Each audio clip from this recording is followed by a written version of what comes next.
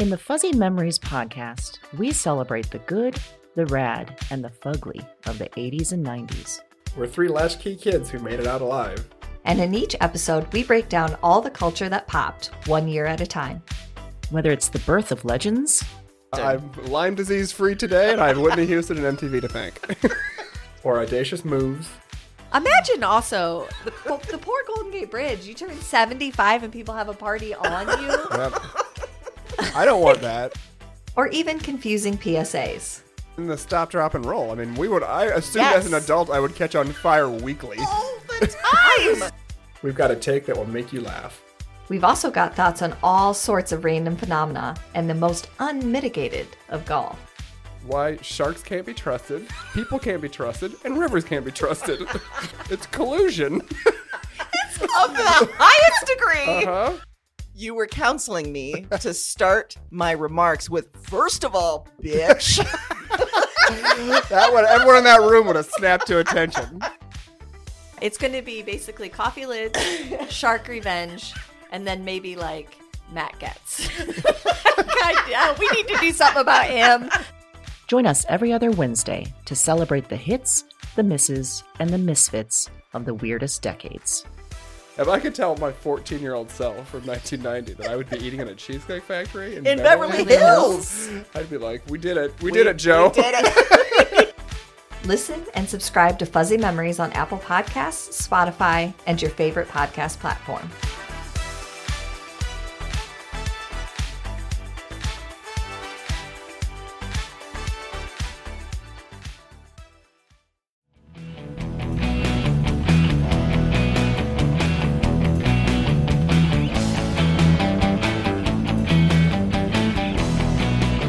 Hello, and welcome to Broads and Books. I'm Amy. And I'm Erin, and this is a special Broads and Books bonus episode. Today on the Broads Talk Books With, we've got Celia Laskey, author of Under the Rainbow. And Amy recommended her book in episode 71, where we talked about not being ready to make nice. Not ready to make nice. No. That was fun. That was great. Yeah. We got Celia on Zoom, and she told us about her changing book tastes, the books that have inspired her, and her amazing pop culture obsessions. She had us in severe guffaws by the end of this. On a scale of guffaws, there was like mild, medium, severe. Yes. I'm kind of mixing the scales, but we were on... Severity was high. Yeah, the spice level was 5. Spice level?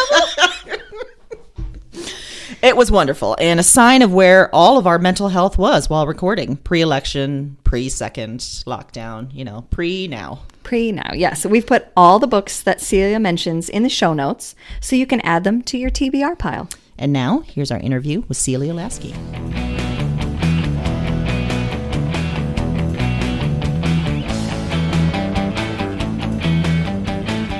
What was your favorite book as a kid or a teen? Did you have one favorite? Did you have multiple favorite? What were your favorites growing up? It's hard to remember what I was reading when I was like pre-high school, but I think my favorite book in high school was The Great Gatsby by F. Scott Fitzgerald. I think that was the first book where I was really like, oh, these are things you can do with sentences. And I was really into John Irving. I read, A Prayer for Owen Meany, A Widow for 1 Year. I remember feeling very like salacious reading those sex scenes in my childhood bedroom. Yes. And who else? John Updike. I read a lot of John Updike. So, a lot of the sort of classics, I guess, in high school. But you found them, you enjoyed them, and you found a way to get into them. Because sometimes I think we've talked about classics that can be difficult to get into. Yeah, I mean, I think at the time, I didn't really know that there were other options, So, like, if I were to read those books again now, I would probably be like, oh, the white manness of it all, Right. But back then I was like, well, this is what there is to read, so I'm perfectly happy to read it. My horizons were just very circumscribed back then. So I would actually be interested to see what I would think if I picked up The Great Gatsby today. I know that there are some definite queer like undertones going on that I would probably feel like are overtones these days. But yeah, I would be so interested to go back and read what I was reading then and see how critical I would be of it. Probably very. Well, one of the things that we've talked about, or we've heard from listeners particularly, is that maybe some of their reading life was stunted at the beginning because they encountered a classic that they were like, I can't relate to this at all. And so one that we've talked about that we both struggled with was Moby Dick. Do you remember a classic that you struggled with? Or I've never read Moby Dick, actually. Don't worry about it. Don't, Just skip it. Just skip it.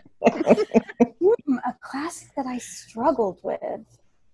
I remember Hemingway could sometimes be a little hard to get into. I remember, was it The Sun Also Rises? Where, I mean, at that age, you literally don't understand that the main character has like lost, you know, some of his genitals in the war. And you're like, oh, why can't these two characters be together? What's wrong? You know, and I think there's just so much that goes over our heads. When you think about it, why are we reading that in high school? That's so weird. Yeah. I would be really curious what kinds, if they're still teaching all of those books in high school today in like small suburban towns, or if they've opened it up a little bit. I really, really hope that they've opened it up a little bit. Yeah. I had forgot that whole thing. I think I was one of those that it just kind of went over my head when I read that too. I think our teacher like very thankfully sort of spelled it out for us at one point. But until she said something, I had no idea. Oh my gosh. And can you imagine being a teacher and, you know, describing that to a group of adolescents? That doesn't sound good. It doesn't. Yeah. You know what? We're just going to skip this book. I changed my mind. We're just not going to read it. Free period. We're done. Yeah. Do you remember around the same age or maybe college or later, were there authors or books that made you want to be a writer? Yeah, well, I think from high school to college, I sort of moved on from white men to white women. Well, there you go. So, you know, opened up a tiny little bit. I was so into like Amy Bloom and Alice Munro and who else? A Visit from the Goon Squad. Oh, yeah. Yeah. Who else? Oh, Ann Beattie. Basically, if there was a white woman who wrote short stories, I was into her. So it's so embarrassing, like talking about this stuff, because you're just, you know, it's so circumscribed. I read much more widely now. Yeah. But yeah, in college, it was definitely like I was really into short stories, and I was really into, a lot of the women who were writing short stories at that time. Thinking about your reading life a little bit now, how many books would you say are on your to-be-read pile? And are there a few that you're willing to share that you're excited to get to? Yeah. I always love facial expressions when we ask this, because everyone's like, there's a lot. I have so many. I'm trying to think about the most recent ones. I just finished Luster by Raven Leilani, and man, can that woman write a sentence, like a hilarious, specific sentence. Yes. I just started Shuggie Bain by Douglas Stewart, which, you know, has been getting all kinds of acclaim, and so far it's very good. I was just alerted that I can now check out The Death of Vivek Oji by Ekweiki Emezi. And I love Freshwater and I love Pet, so I'm really excited to read that one. Those are the ones that are on the top of my mind. Isn't that a moment of joy when you get a library notice that your books are in? But they always come at the same time. Oh, yes! Oh my God, I've got to race through these.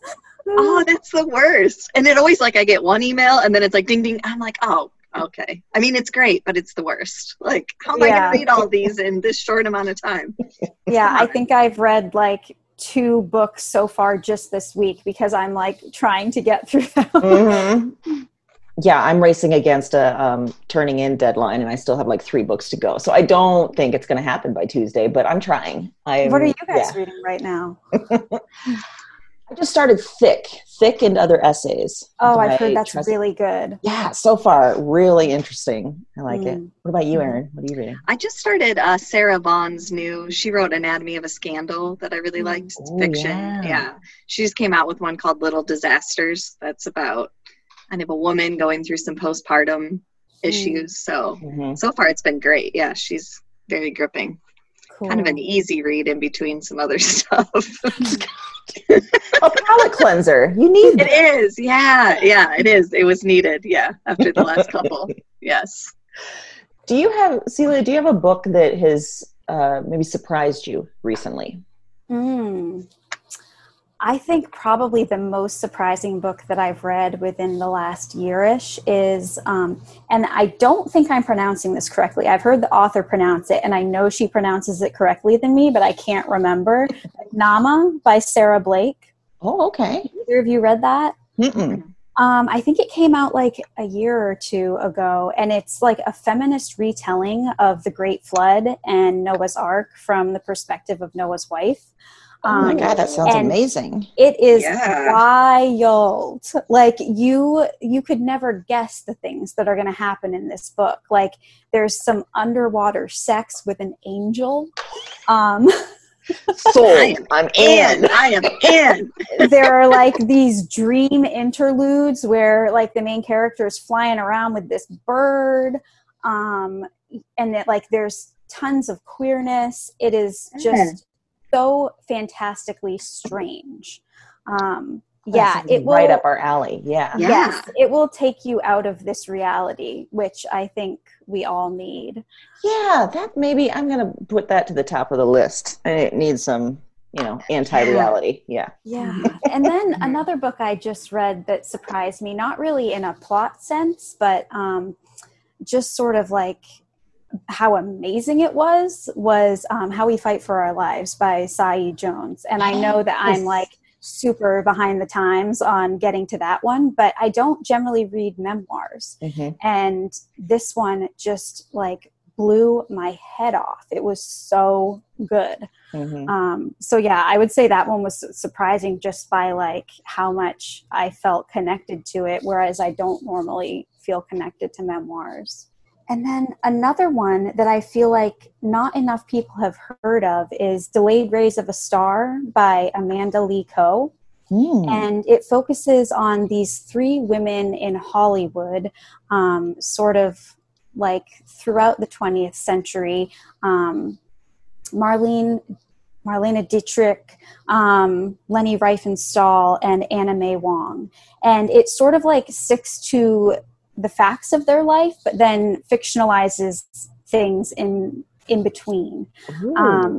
And it's also got some queer stuff going on. And there are chapters that take place from characters who are not those 3 main characters. Like one of the chapters even is from the POV of a wolf that's like on a shoot with Leni Riefenstahl. Awesome. And it's really, really surprising, really good, and it makes me upset that I didn't like hear more about it because it was just fantastic.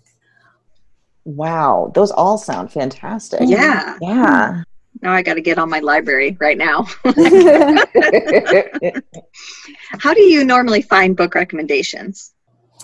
Well, let's see. My best friend, Abigail, she's also a voracious reader, and actually for most of my life she's been a person who's recommended books to me. Like back when I was reading John Updike and John Irving, she was the one to recommend those books to me.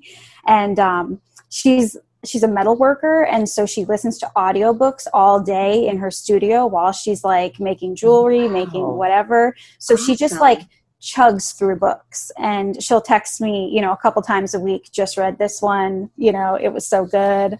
And we have very much the same tastes. Like we don't really have patience for anything that's like, speaking of my evolution as a reader, we don't really have much patience for like the cishet white male straight books white dudes. Yep. these days. Yeah. So I can always trust that she's gonna, be on the same page in recommending stuff to me. And then Twitter, authors and reviewers that I follow, prize nominations, and then lists, the dreaded lists, that authors are like, oh no, I didn't make XYZ list. But if I'm ever really in the need for something specific, I'll search like best queer books 2020 or best books, whatever with, the year. And, you'll find some good lists that way. So all kinds of different ways, really. Yeah. That's and bookstagrammers. I feel like bookstagrammers are a new way that I get recommendations. I didn't follow a lot of them until my book came out. And then I was like, oh, all these people are tagging me. Like, oh, they've got all these great things that they're reading. So yeah, now I definitely see a lot of books that way too. It's a whole new beautiful world that we've been dipping into too. It's so cool. We recommended Under the Rainbow in our last episode, and thinking about, interesting that you mentioned short stories, and Jennifer Egan in particular. I love how this is all separate short stories. Were there particular books you think that inspired you in writing your book? Oh, definitely. I think that there were books that not only inspired me, but served as like blueprints, I was actually writing this book while I was in an MFA program. And so in my final year, I was able to design a self-study class.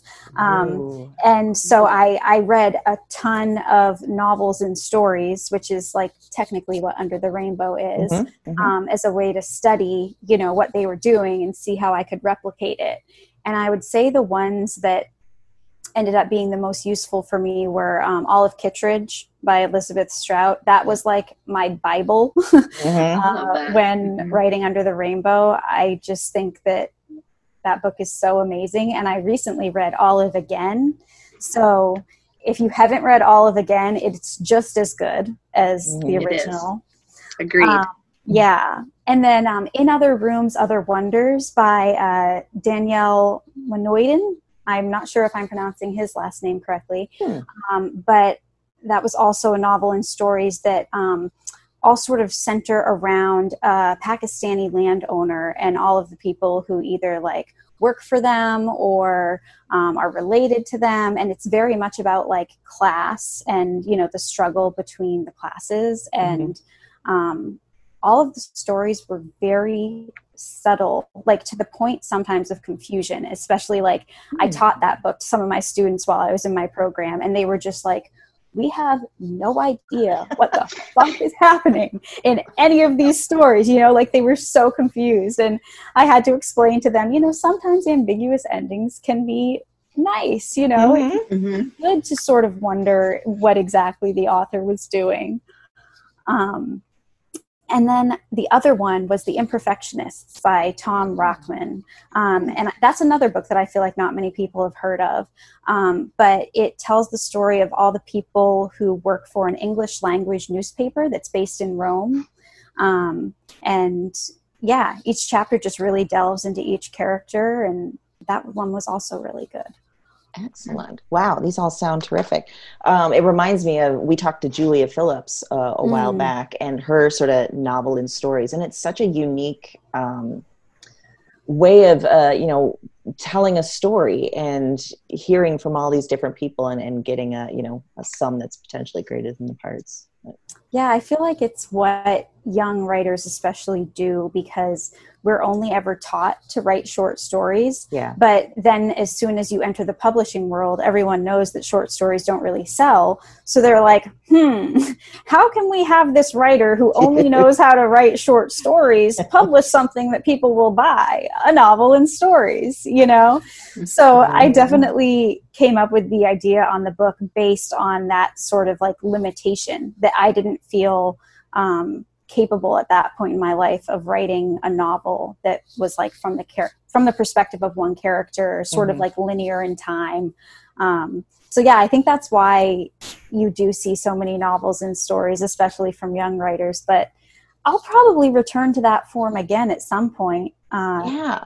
I mean, I think that, you may be discounting yourself, because I think that, it's such a unique way if you're able to draw a through line through the stories versus, just have a collection of stories and disparate stories. Yeah. And we've done enough reading lately. It seems like if we've hit a few of those where there was, a novel and stories, and it's almost hard to go back to a novel because I'm like, no, wait, I want to know what everyone's thinking and doing. Mm-hmm. Like, how about we find out about that guy over there? Yeah. So it's great.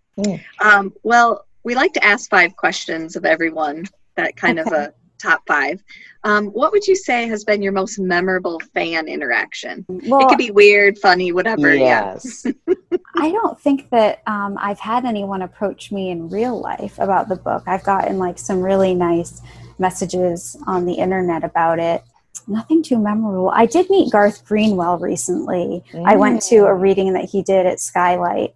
And I mean, there was nothing especially special about it, but it was just really nice for me to meet him because he's one of the writers that I've really admired for a long time.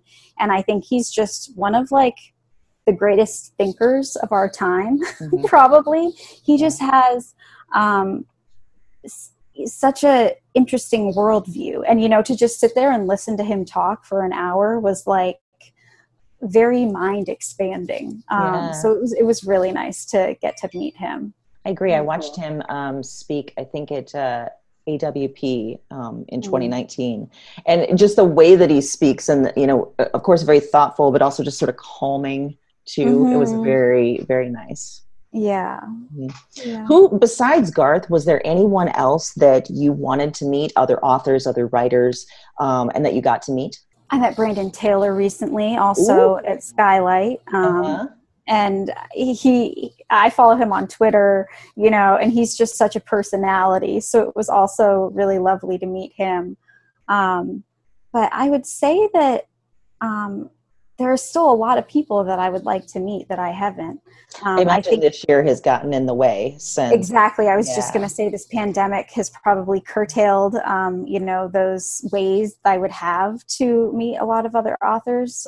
Because, this Under the Rainbow is my first book. And so I feel like this year would have been kind of my first opportunity to meet a lot of other writers. Yeah. So. Did you have events planned that were canceled because of the? Well, we did the local one in LA. It was like the week before things got really bad. And, my wife and I actually were talking about the other day, the fact that event was even held, and that like I hugged my friends as they showed up, and like we ate a cracker pack on the way home and like, sloppily put some hand sanitizer on our hands and we're like, and ate the crackers. After I had signed 25 to 50, like touching all of these things and just eating the crackers, so it was really surreal to look back and just remember what life used to be like before you had all of these things that you have to be worrying about. This constant crushing anxiety.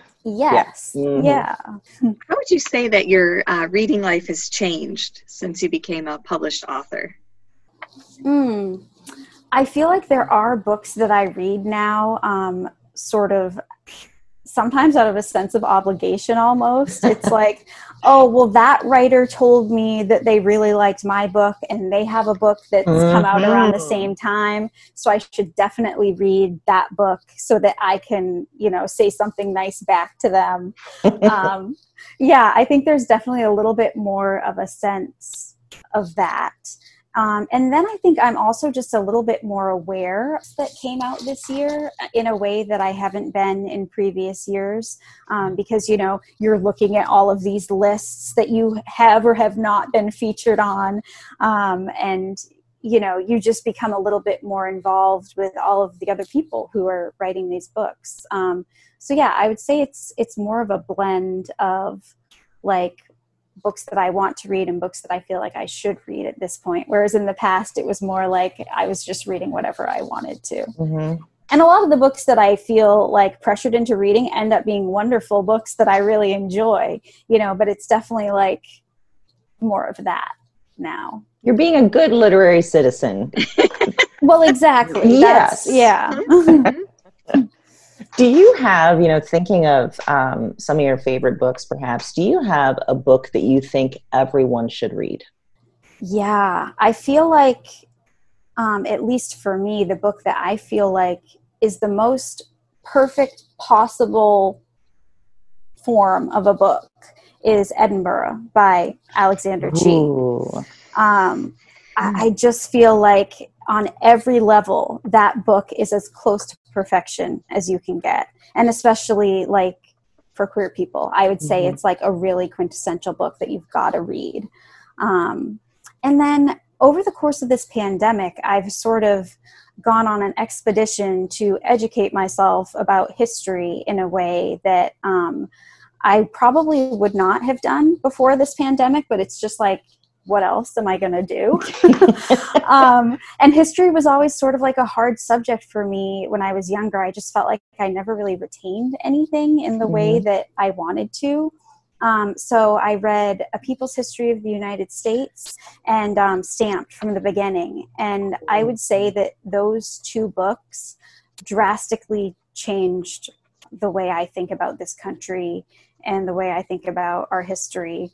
And I think if there's anyone who's even slightly inclined to, learning the truth of this country, read those two books. And I feel like if enough of the population could read those books and could know all the facts that are contained in them, we would all want a different type of government. Like it would get us to that point where we would all be like dissatisfied enough with this system that we have. So don't get me started. I could go on for ages about those two books.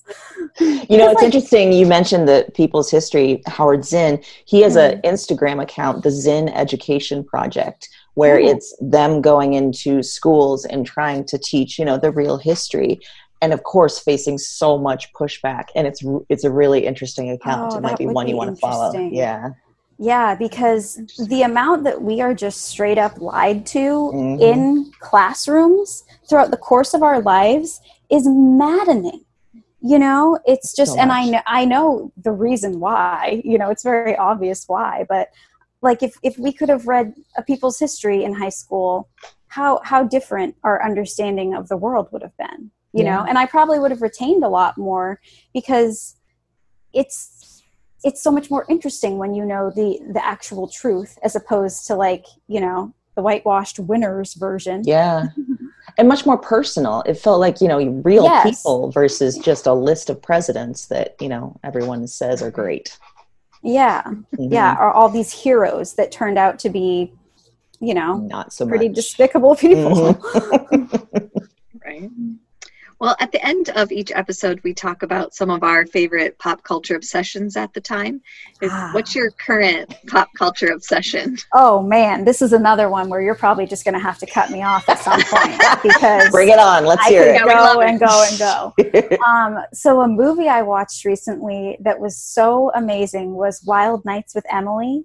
Molly Shannon is the star, and it was sort of like an indie, sort of under the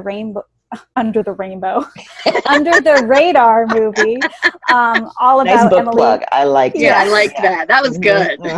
Very slick. It's all about Emily Dickinson and sort of blowing up again, talking about how history just, creates these lies that we are just fed over and over. We're told that Emily Dickinson was this unloved recluse, that she just like hung out alone in her house and never had a relationship. But actually, she was just a lesbian. She just was having a relationship with this woman from like her adolescence. And then this woman decided to marry Emily's brother as a way to stay close to Emily. And so they lived literally next door to each other in neighboring houses. And Emily and her lover, were together their whole lives. And, my gosh, had just found this way to be together that and the people who documented Emily Dickinson's life did not acknowledge. It was very clear that they were together. I mean, many of her poems, her lover's name was even in these poems, and they were like erased, you know. So it was just really fascinating and hilarious to, you know, see all of this laid out for us. So definitely that. Music wise, I feel like this isn't anything special, but I basically, depending on my mood, go from Folklore by Taylor Swift to Future Nostalgia by Dua Lipa. So depending, if I'm in like a decent mood, I'm probably listening to Future Nostalgia, and if I'm like leaning toward depression, I'm listening to Folklore. So probably have been listening to Folklore a little bit more lately. But yeah, those albums are just like everything this past year. I don't know if this counts as pop culture, but fast food. I love fast food. And I've recently discovered the quesarito. Either of you ever had a quesarito? I don't think I've had the pleasure. What is a quesarito? Okay, so this is a Taco Bell item. Okay, I was going to say Taco Bell. As if you didn't know. But it is a burrito wrapped in a quesadilla. Oh boy. So you've got the cheesy goodness of the quesadilla encasing also some of the cheese that's in the burrito. So it's really just a cheese vehicle. I get the black bean version, and it's disturbing how often my wife and I get Taco Bell delivered to our door via Uber Eats, because like we don't want to go out and get it ourselves. That is probably the most telling sign of where you are at, you know, emotionally, mentally, everything. Yeah. How many quesaritos per week are you eating? And just measure your depression per that number. I think that's the best answer we've ever had to the pop culture question. I don't know if it counts, but I love fast food. I say it does. I mean, yeah, does I say food yes, fall under pop culture? Yes. I feel like if it's fast food, it does. Yeah, especially Taco Bell. Yeah. That's like the definition of pop culture food. Yeah.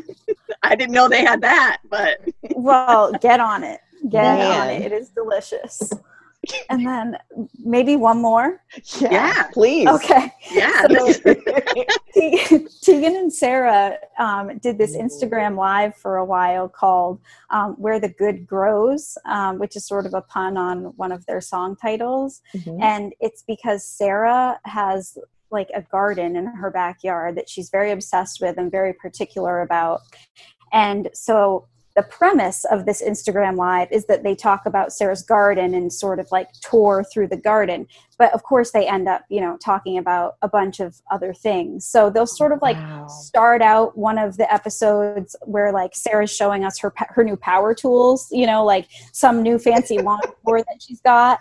And then they segue into like one of them talking about their night chores that they do before they go to bed every night, you know. And that's the two of them are just, I feel like some of the most particular idiosyncratic people that are like known to us. I would love to just do a character study about the two of them because they are just so interesting to me. So I just read their book. I forget what it was called. High School. Yes. Did you read that? It's on my TBR. Okay. Yeah. I haven't read it yet, but I was intrigued. Yeah. I heard it was really, really good. And I'm not surprised because they're such introspective people, you know? And yeah, that really reminds me, I've got to move that to the top. Wow. I mean, if you're going to Instagram live, that sounds like the way to do it. Yeah. And they put all of the archived episodes up on YouTube so you can, you know, watch them from the past. So if you're interested in Tegan and Sarah at all, highly recommend. I mean, they should also order Uber Eats and a quesarito to their Instagram live and get some free Taco Bell goodness. I mean, I feel like neither of them, they were talking about trying to eat healthy on one of these things, you know, overrated. So I feel like maybe they wouldn't be down, but that's too bad. I think you should do that. Don't let them steal your publicity chance. I think you do it. Yeah. I mean, listen, I am so willing to be like a brand, what do you call it? Like a brand ambassador, or just like pimp myself out on social media for brands. You should. And I know they don't do that with writers, but it's like, use me, like give me money. I'll talk about the quesarito. I'll talk about honestly anything you want me to talk about, just it could be give a me plot some point money in and your I next will. book too. Yeah. I mean, the search for the quesarito. Yeah. I also saw, one last note. I saw on your website that you have a dog named Whiskey. Yes. What's he been up to lately? Well, he's sleeping right at the end of the bed right now. He's gotten super used to us never leaving the house. So my wife and I were thinking about journeying out to a beach this weekend for the first time, like since the start of the pandemic. I don't know if it's going to be successful, but we texted our dog's babysitter and we were like, can you hang out with him for the afternoon? Because I really think that he would explode if we were gone from this house for more than like an hour. He just has not been used to it at all. Yeah. He would think you had died probably for that long amount of time. Yeah. So he's he's probably living his best life right now because we're always around. We're so bored that we're playing with him all the time, So I'd like to be in his brain right about now. That could be a way to shill for Taco Bell too. I mean, if you have a cute dog and you're talking about quesaritos all the time, that could be a power combination right there. Yeah, that's true. Yeah. Yeah, I'm going to reach out to them. They should really consider me. Well, I'm glad we helped you find your future path. Forget the books. It's all about Taco Bell influencing now. Taco Bell influencing. Perfection. Oh boy. Well, Celia, thank you so much for joining us. Thank you. Yeah. This was a really nice break in the day. Excellent.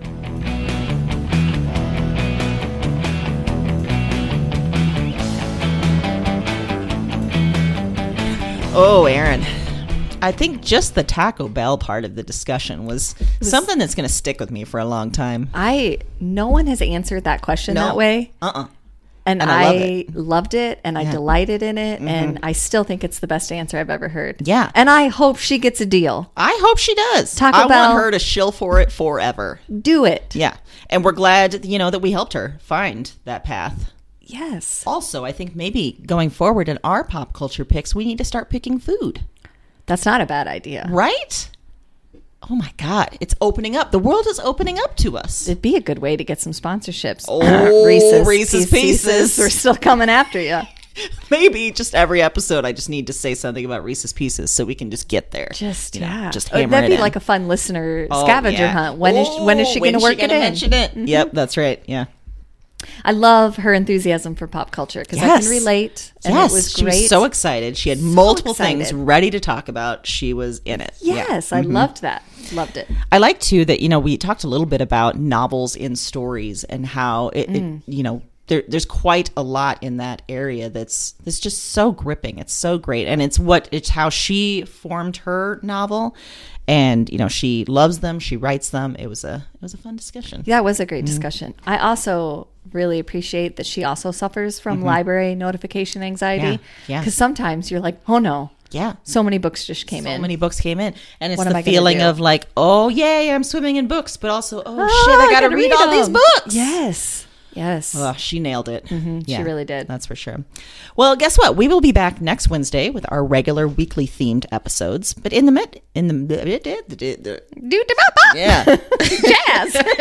jazz. In the meantime, you can head to our website, broadsandbooks.com. Check out all of these episodes. You can find us on Facebook, Twitter, Instagram, our website, YouTube. We got a YouTube channel. We do. Happy reading.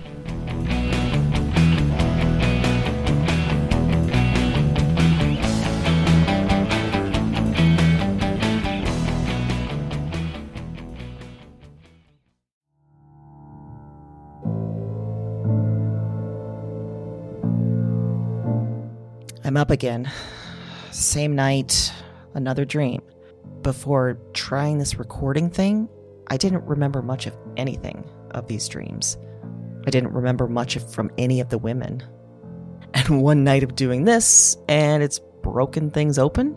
The dreams they're in me, and they're coming out of me, and to me, I am not broken. I am the most whole, most real. Cause their despair. I wait for the word. Witch.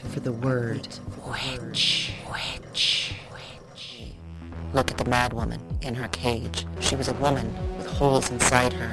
That was the heaviest factor, the final evidence, the heart of the issue. Somehow, you understand this. You hear me. Wherever you are, whatever this is, you... This isn't a dream journal anymore. It's not. It's just fact.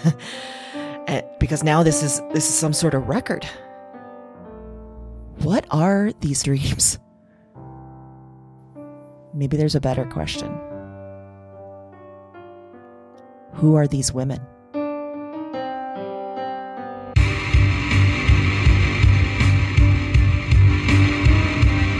Weird Woman is a Broads and Books production. All 9 episodes are available January 10th. Listen and subscribe to Weird Woman on Apple Podcasts, Spotify, and your favorite podcast platform. That's WYRD Woman, wherever you listen to podcasts.